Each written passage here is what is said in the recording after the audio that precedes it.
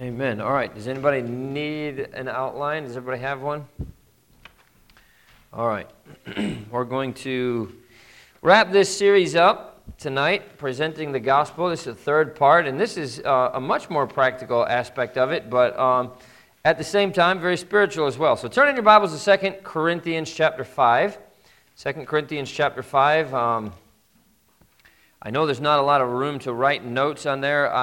My notes are not extremely long, but they're a little bit longer than this, and so I always try to keep it to one page front and back so you don't have a bunch of pages. So I took some things out that might have been helpful for you, but maybe you can just write some of these things down or whatever. But what I'm planning to do next week is have some questions and answers. If you have any questions about, knocking on doors or any of those kind of things, but then also to kind of, and it's not going to be the same because it's not a real life situation, but what I'm going to try to do, and I didn't even tell Brian yet, but what I'm going to try to do is kind of go through a scenario as if we were standing at the door and talking to somebody, and actually 3 or 4 different scenarios. So, Brian will be the person whose door I'm knocking on, so he'll be a Catholic, he can be an atheist, he can be a whatever, we'll do a couple different things, and we'll try to talk through them. And a what?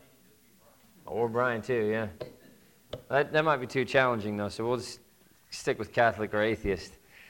But we'll try to do that next week, and it's hopefully it'll be a help to you. We'll see how it goes. I've never done it before, but I've been knocking on doors for a lot of years, so I'll just do what we normally would do if we go to a door and talk to somebody. So anyway, 2 Corinthians chapter 5 and verse number 20 we'll get to in just a couple minutes, but we talked about having a knowledge of the Scripture. It's important to understand the gospel. You got to be able to take somebody through the passage. And of course, planned approach to presenting the gospel. There are 2 definite prerequisites, 2 different things that you have to have in order to be prepared as a soul winner. But we also have to have proper manners and we have to have proper etiquette for soul winning. And so I think the physical aspects, and you'll see what I mean as we talk, and you can see manners, philosophy of appearance, and so on. Those are the kind of things that I'm talking about when we're talking about the physical aspects, but they're very important mainly for the purpose of presenting a good testimony for Christ. If you're not presenting a good testimony for Christ, you're not a good representative of Christ. The Bible says that in 2 Corinthians chapter 5 and verse 20, "Now then we are ambassadors for Christ.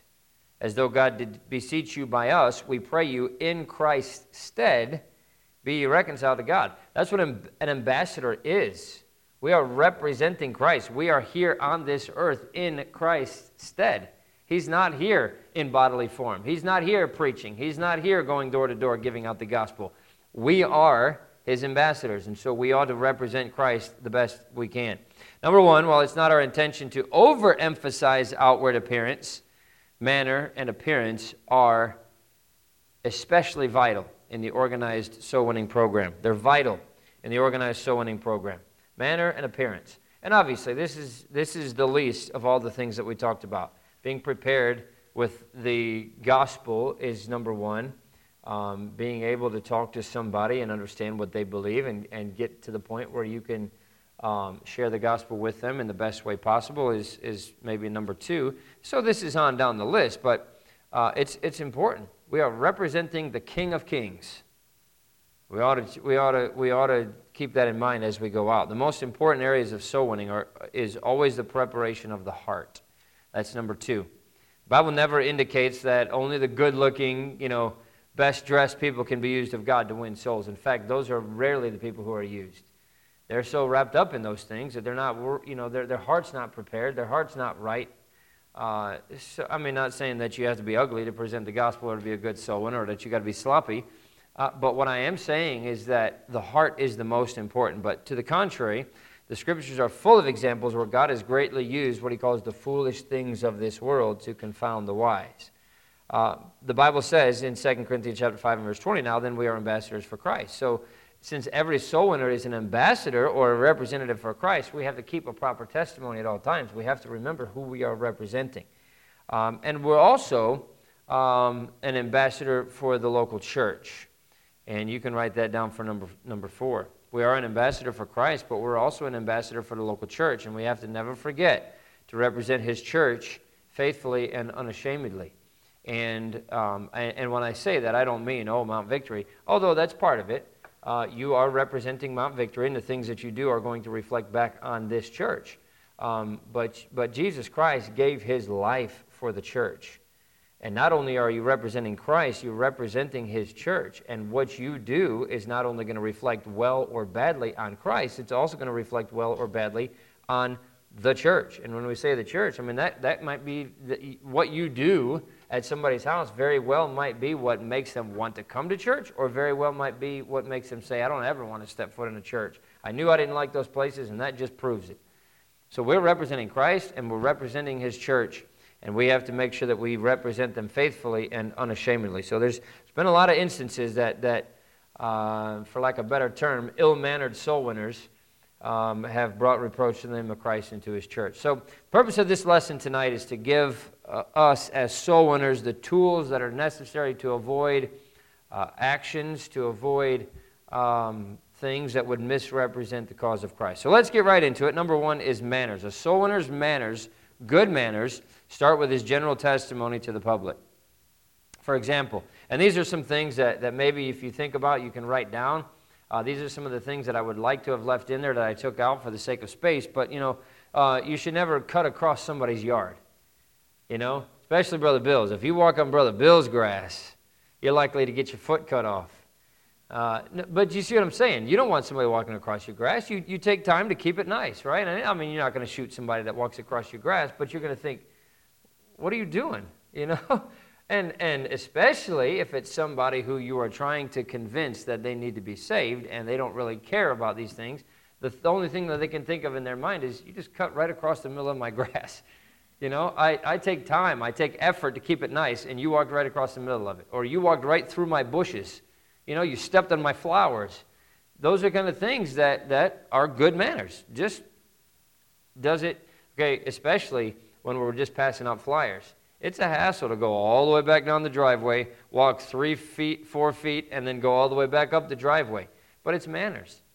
And that's what you ought to be doing, because you care about the people you are trying to reach. And those are things that we keep in mind. Here's some other practical things that will help us. When you're knocking on a door, you should always pay attention. And I've told Jackson this, we've been together before, and always pay attention to which way the door opens. Because whoever's the speaker, and we'll talk about this in a few minutes, whoever's the speaker, you want that person to be the one that's closest to the door when it opens, The door opens and somebody says hi, and let me get around here and talk to you, And it's not like somebody's going to say, what a clod, what's he doing, But it's thinking ahead. You walk into the door, pay attention to the way that it opens, so that when the door opens, you can be standing there talking to the person that is coming out. Give a polite, clear introduction of yourself, that your partner, your church.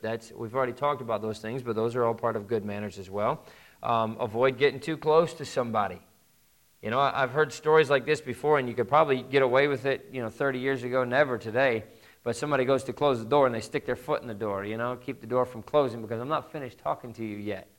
And then they're right in this person's face. They're trying to close the door, and you're keeping your foot there, But respect somebody's personal zone. Remember that you are on their property. You're on their porch. You're standing at their door. It belongs to them, not you. So if somebody's going to kick you out of it, leave. I know it's not the best situation. We want them to get saved, but we have to remember our manners and our testimony as well. You should never seek to enter the home of a person that's eating or of a person that's in bedclothes, for obvious reasons. You're trying to, your manners, right? And there are things that are appropriate and there's things that are not. And so we want to make sure we're doing things that are appropriate. When you're talking, make sure you slow down, be patient in order to avoid interrupting that person in the middle of the statement. And here's another thing. This is going to lead us right into number 2, but soul winning by its very nature is confrontational.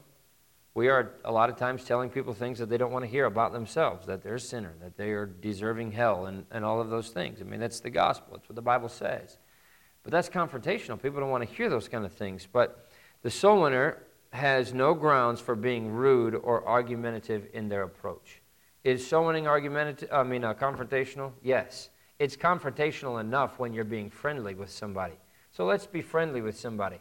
Don't get into an argument with them on their porch. I mean, unless they're trying to engage you in a conversation or something like that, but that's different, You're not going to be hollering at them on their porch about how wrong that they are, and I mean, it's just bad manners. So let's talk about then the second one is compassionate confrontation. Soul winning is certainly confrontational. This is number one. But it shouldn't involve a prideful spirit or a criticism of a person. Soul winner must possess a compassionate heart. That's number two. Psalm 12:6 says, "He that goeth forth and weepeth, bearing precious seed, shall doubtless come again with rejoicing, bringing his sheaves with him." Somebody that's going forth and weeping is going forth with a compassion in their heart about the fact that the people that they are witnessing to are dying and going to hell. You're not going to approach that person with a prideful heart. "Oh, I'm better than you because look at me, I'm saved and you're not, and you need what I have." You're going there with the idea of, man, you need Christ, and I'm so broken over the fact that you're not saved. If we approach it with that, with a compassionate heart, then we're not going to be argumentative and all of those kind of things. So, not only are soul winner's manners important, but so is the partner. His partner's manners are important as well. So, and we're going to talk about this in a little bit as well. But first of all, when it comes to the partner, you should remain interested in what the soul winner is saying, and be prepared to offer input if you're asked. And I've had this happen before. Things are so different now, even in the last 10 or 15 years. Just the difference in the way it looks when you're knocking on doors today versus the way that it was 15 years ago. 15 years ago, people would stand on their porch and talk to you a lot of times. Now, nobody trusts anybody. And it's not that they're being rude necessarily, but they would rather talk to you through text or instant messenger or whatever the different ways that people talk over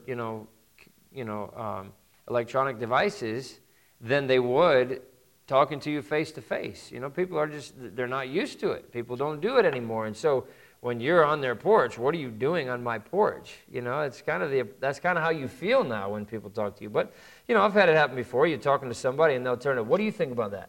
And if you're not paying attention to what's going on, you have no idea what the conversation has been. You could very well hinder the whole flow of the gospel being presented. And that's happened before. It's happened before.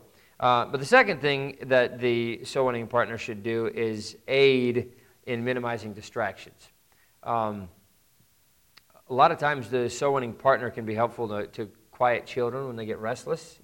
Kids are playing out there in the yard or something like that, and you might have one ear on the conversation and one ear talking to the kids. You're trying to keep the kids and I don't mean this in a bad way, but kind of keeping the kids away from the parents. If the soul winner is talking to the parents, the partner's job is to kind of keep the kids occupied so that they're not interrupting the parents, so the parents can listen to the gospel. So that's the second thing. And lastly, and probably most importantly, a partner should dedicate himself to praying.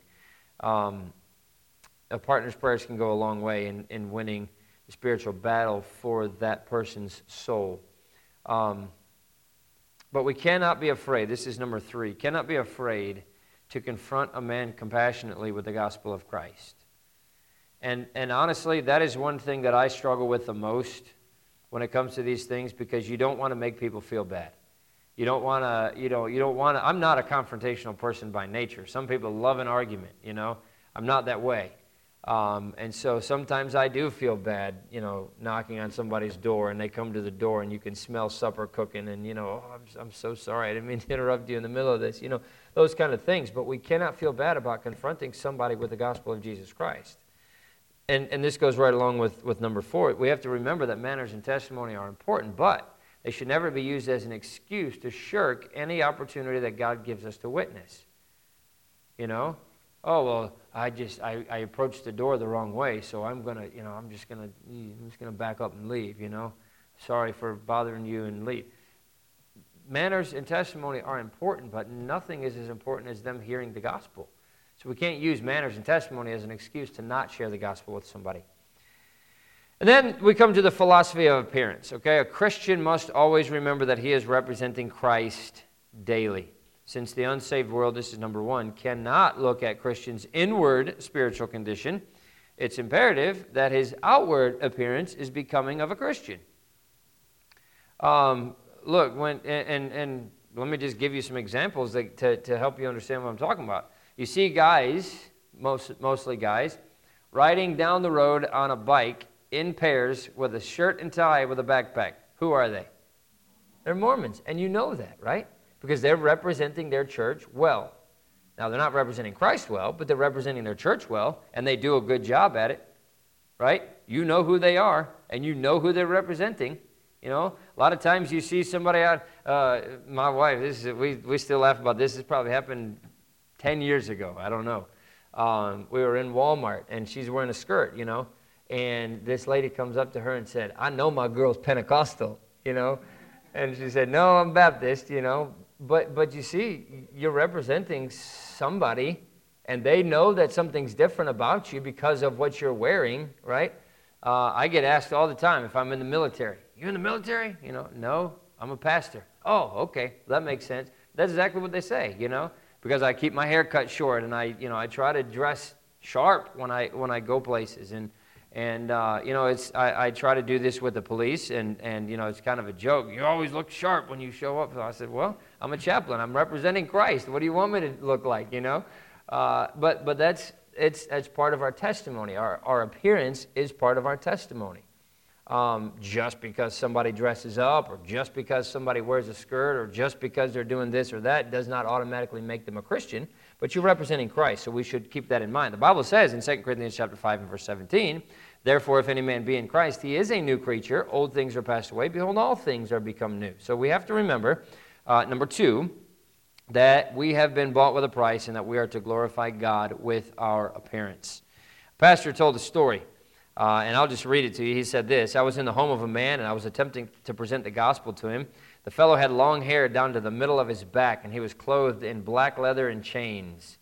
Though his outward appearance seemed rough, the Holy Spirit softened his heart, and he was saved. The next Sunday, a man walked into my Sunday school class who looked vaguely familiar. When I asked him his name, he said, you know me, I'm Dave. You told me how to be saved last Tuesday. I told him that he looked sharp. He then replied by saying, I just felt so good on the inside, I wanted the outside to match. What a blessing. That's exactly what you hope would happen when somebody gets saved. You become a new creature, and you are now representing Christ, right? You wouldn't expect an ambassador of the United States to be dressed in, you know, well, I was going to say ripped jeans and a T-shirt, but that's stylish nowadays, so maybe they would be. But when, especially on the world stage, when they're going to represent the United States, they're going to be dressed as sharp as they possibly can. Same thing with the President of the United States. He is representing the United States at these, you know, G7 summits and all of these things, and he's going to dress well. And he's going to present himself well. And the same thing ought to be of a Christian. In fact, even more so of a Christian. The Holy Spirit, number 3, teaches a Christian about the importance of being a new creature in Christ. That's the philosophy of appearance, is number 1, that a Christian must always remember that he's representing Christ daily. But letter B, number 2, a good philosophy is that a soul winner's outward appearance should reflect the holiness of God as he follows Jesus Christ as his example. 1 Peter 2:21, for even hereunto were you called, because Christ also suffered for us, leaving us an example that you should follow his steps. You know, more and more of these Christian bookstores are closing down now. There was one that was right up here on Broad Street that I used to go into every once in a while. They closed. I mean, I don't even know if there was another one that was over off of Hull Street behind the Kohl's and all that stuff. They closed. I mean, all the Christian bookstores are closing down. That's a sad thing. I mean, I know things are moving more online and everything else, but you still have Barnes & Nobles and some of these big places that are still in business. It's sad that the Christian bookstores are closing down, but I used to go in there, and you go into the music section. Well, of course, first thing when you walk in there, and they got rock music playing in there, and you realize that it's actually Christian music, you know. But you go over and see, a lot of times when you get ready to check out, they have 2 or 3 CDs that they're trying to sell that are brand new, you know, put out there and everything else. And you see the way that these people are dressed, you know, and they're dressed in leather and chains and, you know, spiky, crazy hair and all this kind of stuff. They look no different than anybody that you would see in any kind of worldly rock music band, you know. And you ask these people, and they have asked these people before, you know, why are you doing that? And they say that, you know, the same philosophy that a lot of Christians have is that they can reach young people by coming down to their level. dozens of teenagers are purchasing these CDs and, of course, listening to their music online and all that kind of stuff. But it serves as an incentive for them to continue selling that music and to continue dressing that way and all of those things. But that kind of philosophy, in fact, turn over to Romans chapter 12. You know these verses, but that kind of philosophy is exactly what the Apostle Paul was addressing in Romans chapter 12. Verse 1, I beseech you, therefore, brethren, by the mercies of God, that ye present your bodies a living sacrifice, holy, acceptable unto God, which is your reasonable service. Be not conformed to this world. It cannot be any clearer than that. Be not conformed to this world, but be ye transformed by the renewing of your mind, that ye may prove what is that good and acceptable and perfect will of God. Be not conformed to this world. That's what, Paul is explicitly saying, don't be like the world. And here, and I know I've mentioned these before, but you can go on and look at videos on YouTube of Hillsong, and I couldn't even name you probably 5 of these contemporary Christian music bands, but they're a popular one. Go in there and look at them. Go on YouTube and look at them. You cannot tell any difference between a Hillsong concert and a rock concert. And I've not been to a rock concert, but I've seen pictures, and every once in a while you come across a video in different places of what a rock concert. They look exactly the same. And the thing is, it's not just, they happen to be the same. They're trying to be the same.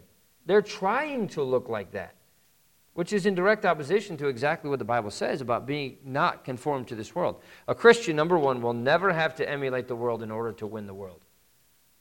A Christian will never have to emulate the world in order to win the world. Especially when in many, many places the Bible tells us, be not conformed to the world. Love not the world. Don't look like the world. Be different. You're going to be peculiar. When the Bible tells us that many times, there's no way that we have to be like them to win them.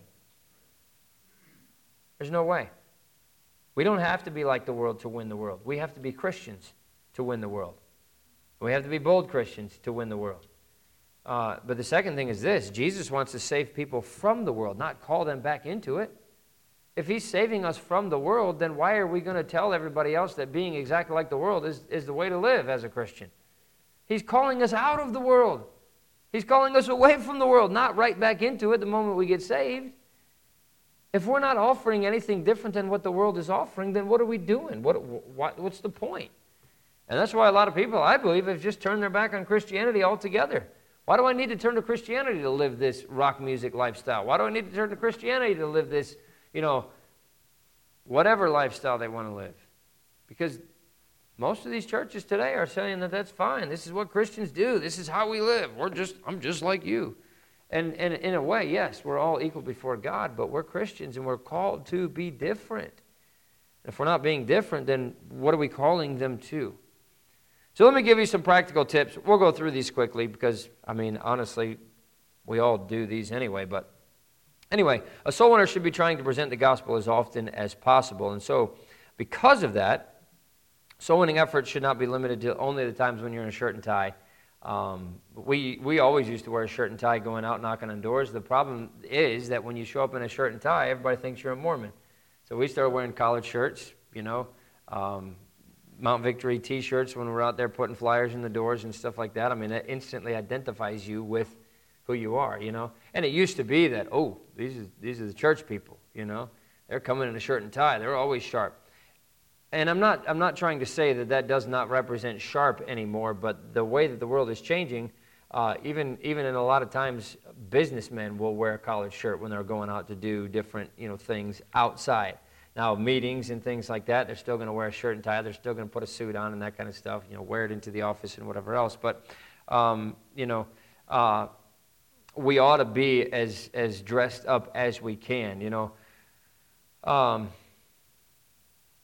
And that's what I'm saying. It's not like you have, I'm not wearing my collared shirt. I'm not wearing my shirt and tie. I can't be a witness. If you're out on a construction site and you're talking to somebody about the gospel, hang on, I can't finish because I got to go home and get a shirt and tie on, I'm not saying that, so a soul winner doesn't have to be dressed up to win a soul to Christ. But when soul winners come together, this is number one, for organized church programs. And by that I'm saying when we come together on Saturdays to go out knocking on doors, we should dress appropriately to go out and represent their local church and their Lord.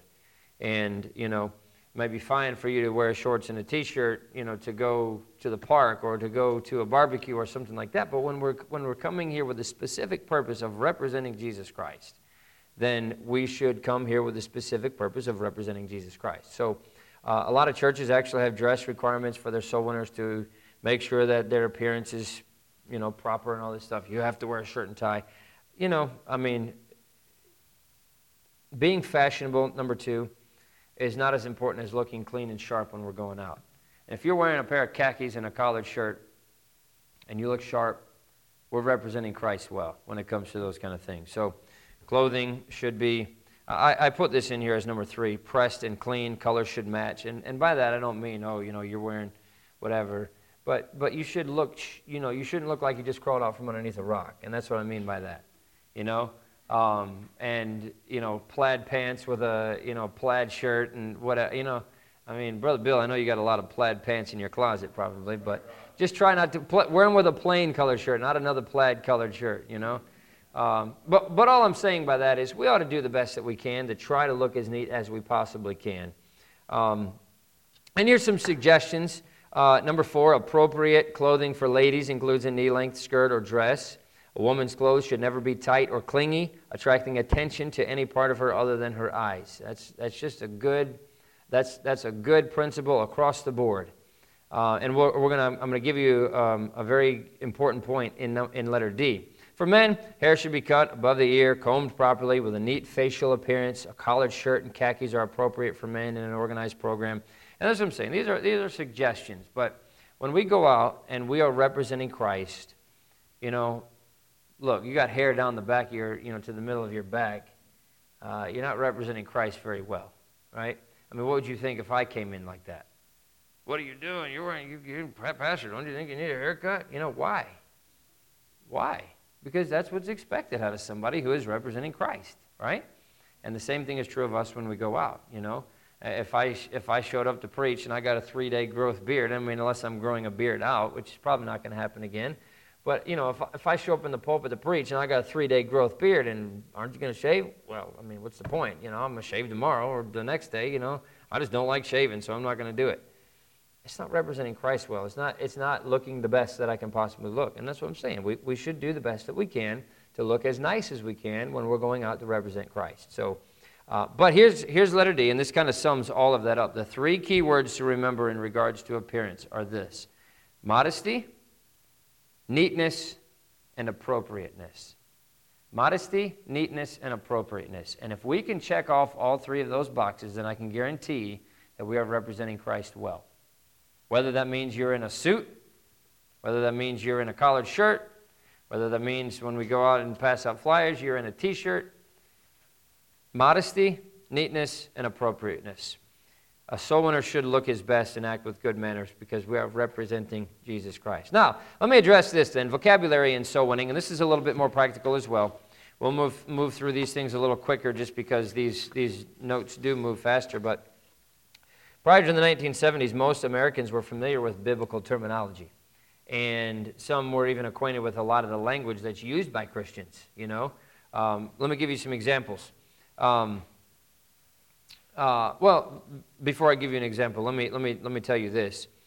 The problem is that a lot of Americans have gotten away from the Bible, and where a lot of kids grew up going to Sunday school or going to VBS or going to these things, they're not anymore. They used to hear those things in school. Obviously, those things have been pushed out many years ago now. Since the 1970s, our country has experienced a great influx of immigrants, and that's not a bad thing, but it's changed people. As these immigrants come in, they don't know the 1970s Christian lingo, and so with lots of different obstacles that have happened, a soul winner has to be careful not to confuse the person that they're talking to with terminology that they're not going to understand. So that's another area that the soul winner has to depend on the leading of the Holy Spirit to make sure. Nitin's got a good handle on the English language now, but there's probably some terms that I'd use that he's like, what does that mean, being born again. Right? Now, you know what that means because you've been in church, but somebody who comes from India and you say born again, well, what are you talking about, born again? You know? And, we just carry on with the conversation. You ever been born again? What is this guy talking about? You know, that doesn't make any sense. So what I'm saying is we got to be careful with how we say things so that we don't confuse somebody that we're trying to win. Used to be that you could talk to somebody like that and they knew what born again meant, even if they weren't. You know, but things are changing in our world today and in our country today, and so we got to be careful about that. So a lot of terms, many terms, letter B, which we use frequently in the church, will only cause confusion if they're used in a soul winning situation. So let me give you some examples rather than we're out soul winning tonight. Now, we use that term soul winning all the time. Obviously, it's in the title of our thing, but if you said somebody soul winning, that's a term that people don't know what that even means. You know, think about that. What is soul winning? Most people don't even realize that they have a soul that's going to heaven or hell, and you're telling them soul winning. So, you know, change that. Say it, you know, we're out visiting, or we're out telling other people about Jesus Christ. That's a better one. We're out telling people about Jesus Christ because there's no question about what you're doing at that point. Instead of asking, has anyone ever told you how to be saved? Because what does that mean? You know, have you been rescued from a boat that was sinking or something like that? And I'm not trying to be funny. People don't necessarily know what that means today, you know? So instead of saying, has anyone told you how to be saved, better to ask, has anyone ever told you how to accept Christ as your personal Savior and know that you're on your way to heaven? I like that one the best. Do you know for sure that you're going to heaven when you die? There's no question about that. And even in our world today where there's so little care about spiritual things, people still know what heaven and hell is.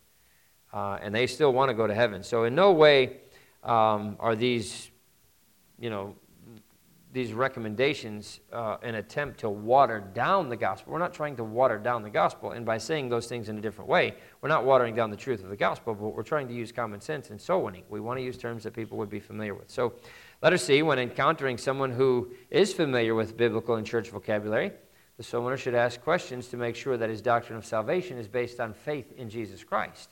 Because look, Catholics use the same terminology a lot of times that we do. Mormons use the same terminology a lot of times that we do. Now, it means two totally different things to us than it does to them, but they use those terms, and that's why it's important that we make sure we ask them, well, what are you talking about? You know, I mean, not necessarily in those words, but what do you mean by that? Because to a Mormon, being born again is not the same thing as it means to a Christian to be born again. Right? Baptized in the Spirit does not mean the same thing.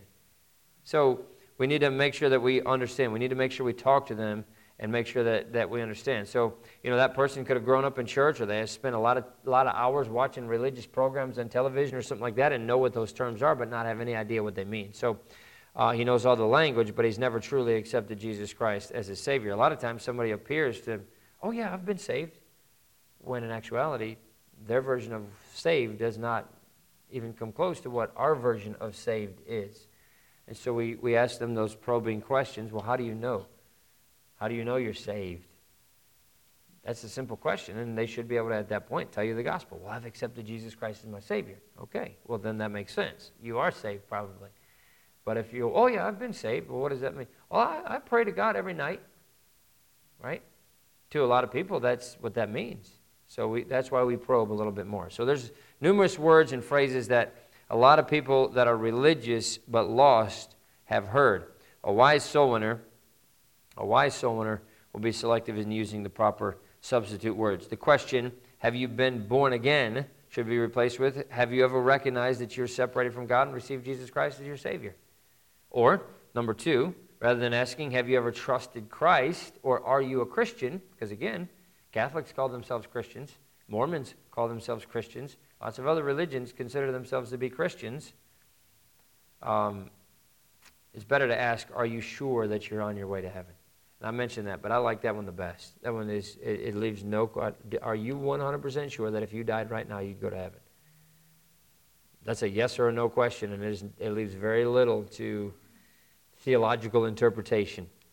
Letter D, the alert soul winner must try to determine the depth of the prospect's familiarity with Christian terms, and then make the proper adjustments in his speed, delivery, choice of content while presenting the gospel. If you're talking to somebody that's obviously been in church for a long time and they know the terms, you can go a little faster through those things. If you're talking to somebody, Nitin, we talked about this before, some of the guys that you work with, and we've talked about that as well. They have no idea what you're talking about when you even say the word saved. It doesn't mean anything to them because they don't even understand the concept. Talk about Jesus dying on the cross, and they don't even know what that means or what it's. And we talk about it as, have you accepted the fact that Jesus died on the cross for your sins? And they're saying, what does Jesus died on the cross mean? Right? So, based on your conversation, that's going to let you know, all right, I need to slow down, I need to go way back. Here's what happened. Jesus died on the cross. Here's the story, those kind of things. So, we need the Holy Spirit's leading to help us to know where to start, where to go, how slow to go. It may take 2, 3, 4, 5, 6 times of talking to somebody for them to finally get to the point where they understand, but each person is going to be different. So that's what I'm talking about under this little section of these terminology and making sure that we're doing that the right way. Letter E, we must be discerning teachers. We must be discerning teachers who try to understand the level of a prospect's understanding before we get too far along with our presentation and realize they have no idea what you're even talking about. So, all right, and then the last thing is this, the soul-winning partner. When Christ sent out the first soul winners, he sent them 2 by 2. And besides the fact that it's biblical, which obviously we see that in many instances, there's important reasons for going in twos, and there's several functions that a partner can accomplish. The support of the partner can become one of the most important aspects of the visit. And he provides, and there's a long list here, but he provides accountability, he provides credibility, he provides support, he provides encouragement, companionship, safety, protection against wickedness or slander. We'll talk about that in a second because that's not something that is unheard of, especially in today's world. But by somebody else being there, it provides credibility. Well, there's actually 2 people that are talking about the same thing, right? One person might be a nutcase. 2 people give credibility to the nutcase, right? And it makes him have a leg to stand on because he's got somebody else that agrees with him on this. Even if he's the only other guy in the world that does, somebody else agrees with him. And if your partner's standing there shaking his head and nodding and being part of this conversation, then this guy's saying that what he's saying is true, so maybe there is something to it. You see what I'm saying about giving it credibility? And then look, two people become very close when they're going out knocking on doors together and spending time, visiting and that kind of stuff. So having a regular soul-winning partner will help a person to remain faithful because he's accountable to another person. We don't always do it this way, but when we go out, a lot of times the same people go together. And when you're not there, the person that you normally go with is missing a partner. And we've got to figure out how we're going to get that person in and everything else. So if that person doesn't show up at the regular time or whatever else, then his partner's going to be left without somebody to go with. So a soul winner needs to be faithful for his own spiritual benefit, but also for the benefit of the people that you're going to witness to and to the partner's benefit. So number 3, letter C, the faithful soul-winning partner is a tremendous source of support. Fellowship with and encourage the soul winner about the importance of spreading the gospel, being able to share the victories and defeats with somebody else. I remember when we were on deputation, raising support to start this church, we were up in New York, and anytime a church had a soul-winning program scheduled when we were going to be near their church or with their church, we always went with them, and it's an encouragement to them, and it gave us an opportunity to get out and go with somebody. And one of the best times that I had was with a guy who was a relatively new Christian. He'd been at it a couple of years, but he got to talking about some of the things that he dealt with when he was knocking on doors, and I said, man, it's an encouragement to know that other people are dealing with the exact same thing, and so that's a way that a partner can help.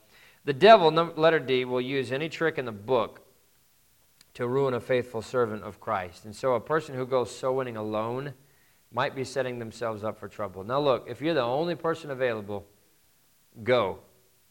But it's wise to be in groups of 2, at least. More than 2 gets to be a little bit of a headache in other ways, but you should never go with just by yourself, especially today. Look, you go to a door, and I don't mean this in a bad way at all, but you go to a door where there's a single woman there that wants to claim that whatever.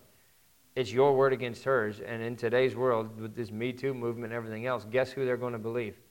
It doesn't take, it's not a stretch for us to say that the world wants to see Christians destroyed. And, nobody would ever do that. They would, and they have, and they do. And so it's very, if you have two people, and obviously, two people's word against one is a whole lot better than one person's word against one. And it doesn't mean that it's going to eliminate all of those things, but it certainly gives us a lot better leg to stand on. So many men have been the recipients of false accusations by apartment managers or scandalous women or other men who are wicked, who just are trying to destroy Jesus Christ and his servants however they can. So a partner's presence can curtail a lot of potential problems. Letter E, in every area of life, there is a need for leadership and direction. And by that I mean this. Number one, one person has to be doing the talking. So the partners should decide before each house which one's going to do the talking and which one will be the silent partner. And a lot of times when I go with somebody, and obviously I go with my wife most, and when I do that, or Jackson, obviously I'm going to do the talking, But if you're visiting with somebody, Brian and Mr. Forbes are going together, usually what we'll do is, all right, you talk at one house, and then keep going until you get one, and then you can talk. And then just go back and forth. Or if there's one person who is, a lot more comfortable speaking to somebody at a door than another, let them be the speaker every time. It doesn't matter who does it, but you need to determine ahead of time who's going to go and be the speaker, because open the door and two people start talking at the same time. There's a lot of confusion going on there, right? Or, somebody starts talking, hey, we're from Mount Victory Baptist Church. We're just out knocking on doors, inviting people to church and talking to them about Christ. And then the other person jumps in and starts talking, oh yeah, we wanted to, blah, blah, blah. And now this guy's left standing here waiting for him to finish, and what's he trying to say and everything else. So one person does the talking at the door, one person is a silent partner. Now there's a couple things along with that, though.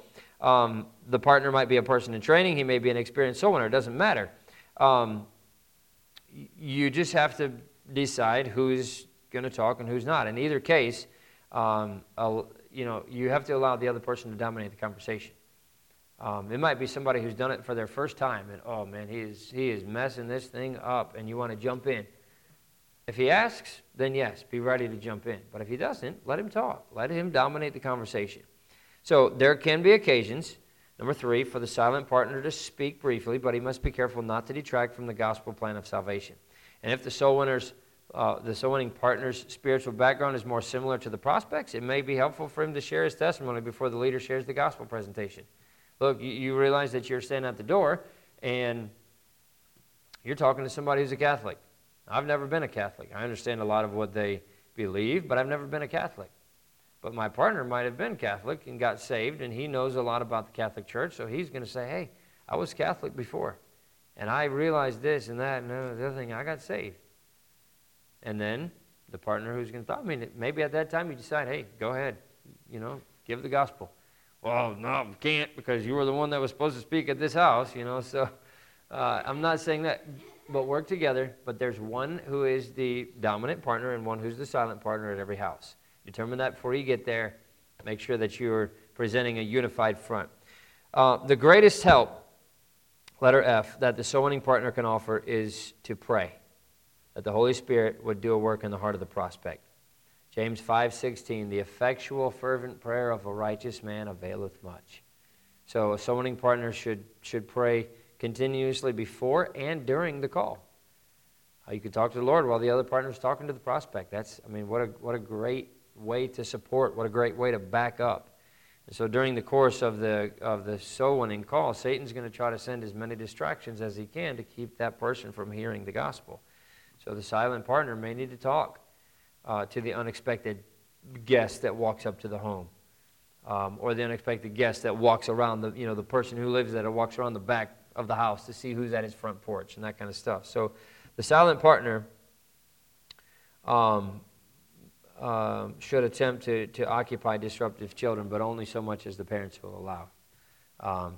All right, kids, you're coming with me. Let's go get in my car. You're a distraction, That's not going to help either. So